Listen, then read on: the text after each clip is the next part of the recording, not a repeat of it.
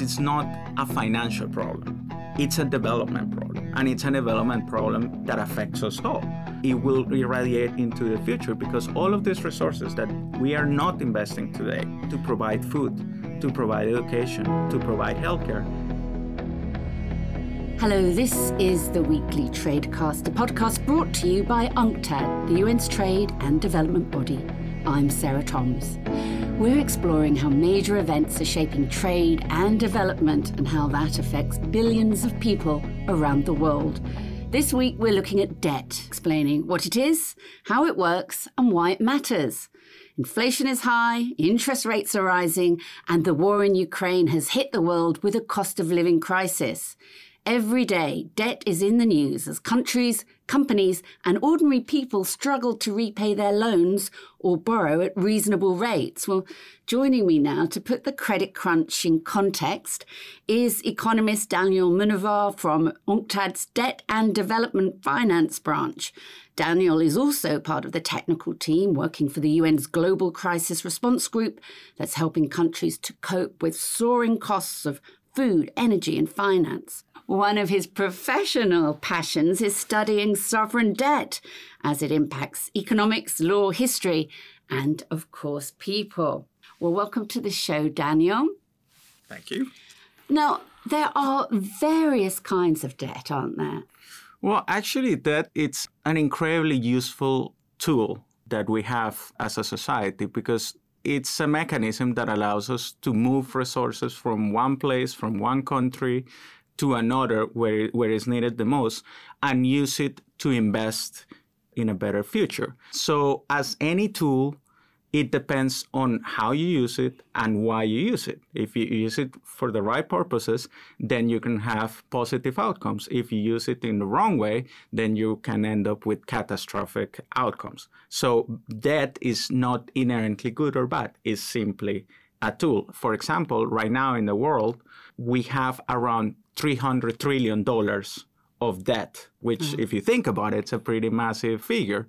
And roughly a third of this amount is owed by governments, and the remaining two-thirds are owed by the private sector. And that includes households, includes banks, includes non-financial corporations. Now, most of the problems that we have been seeing in the news recently focus on a specific segment of that debt, which is the debt owed by governments in developing countries. So these are debts that have been incurred by governments in these countries precisely in an attempt to mobilize resources towards the achievement of the Sustainable Development Goals. So in a way, these debts encompass both our fears and hopes as a society, in the sense that we're taking these resources to achieve something that we desire as a global goal, but at the same time, we have all of these fears about the negative impacts that this is having precisely on our capacity to achieve.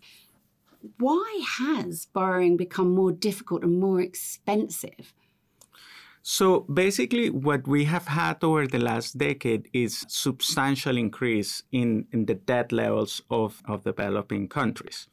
And as any person in their own personal capacity can attest to, if you have a ton of debts, for example, if you have a really large mortgage on your house or you happen to incur on a large credit card balance, when you have a lot of debts, then the moment that the bank comes to you and tells you, hey, you need to pay me the balance on this, then you start facing difficulties because money that you would use, for example, to pay for your kids' school or to do grocery shopping, all of a sudden you're not going to be able to use it for that because you have to pay the bank. So developing countries are struggling with this problem in the sense that they have accumulated a substantial amount of debt over the last decade as part of this push towards the Sustainable Development Goals. They were able to accumulate these debts in a context where global interest rates were really low, so it was possible to finance those debts at relatively low cost. But over the last 3 years, things have changed dramatically for the worse. For example, you have had a series of global shocks. You had the COVID-19 pandemic, where governments have to borrow large amounts of money to finance the health and social protection response to protect their population from the impact of COVID. You have the impact of the war in Ukraine in terms of the cost of living crisis. And you also have climate change, where countries are increasingly having to deal with the negative impacts of climate change and having to borrow to offset those negative impacts.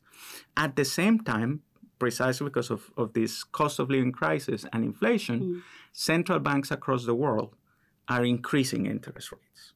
And that is creating a situation where governments, as a result of this increase in interest rates, are having to allocate more resources to service their debts instead of servicing their people. Is there any light in sight, or are we expecting things to get worse before they get better?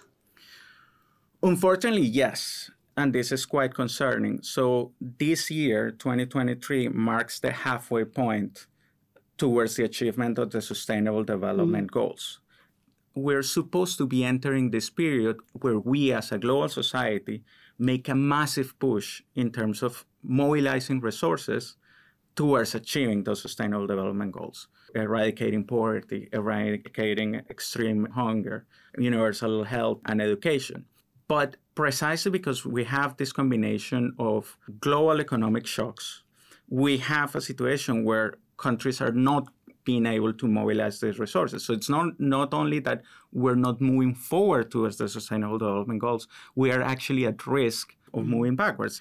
Worse health outcomes because of the pandemic, worse educational outcomes because of the closure of schools. So we have a situation where in 111 countries, human development has gone backwards.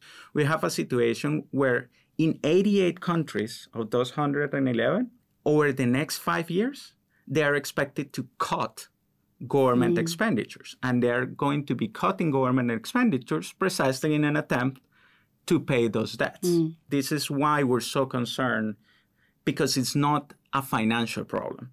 It's a development problem. And it's a development problem that affects us all. And that it will irradiate way further into the future, because all of these resources that we are not investing today to provide food, to provide education, to provide healthcare. Some stark choices there. So what is the solution then, $16 million question, to help keep debt payments reasonable and sustainable? And who needs to be part of it? This is a systemic problem. We're dealing with a global problem that no individual country can solve by itself. We need multilateral solution. The first component is to ensure that countries can receive the resources they need for their development without incurring additional debts. So we have a mechanism, a compromise, a commitment for official development assistance, where developed countries should contribute at least 0.7% of their gross national income to developing countries. But this goal has never been met. And that is creating a shortfall of resources that developing countries then have to go out and borrow, which makes their situation worse. Number two, we need to ensure that precisely the type of financing that we provide to developing countries is linked to their financial capacity. A low-income country shouldn't be borrowing in commercial terms that when the markets go through a period of instability, then all of a sudden the interest rates that they have to pay are inconsistent with those long-term development needs. So then we need to expand the multilateral concessional financing system that allows these countries to borrow long-term at really low rates in order to ensure that they don't face periods of instability that aggravate their problems. The third component is that we need to have a better system to solve when countries face a debt problem. So in all of the countries in the world, you have bankruptcy procedures that ensure that if you cannot pay your debts, or if a company doesn't pay its debts, then there is a system to ensure that we deal with this problem. So we need a multilateral debt workout mechanism, which is simply a way to ensure that debtors receive a fair treatment and that creditors also receive a fair treatment on an equal basis. And the fourth point, which is actually most important of all, is that we need to move towards a system where developing countries are better represented in how this international financial architecture works. Thank you for breaking that down for us, Daniel. That was UNCTAD's Daniel Munevar, who was this week's guest. Tune into the Weekly Tradecast next week and every week for more insights on the most pressing issues around the world of trade and development. There's even more on our website, unctad.org. I'm Sarah Toms in Geneva. Goodbye for now.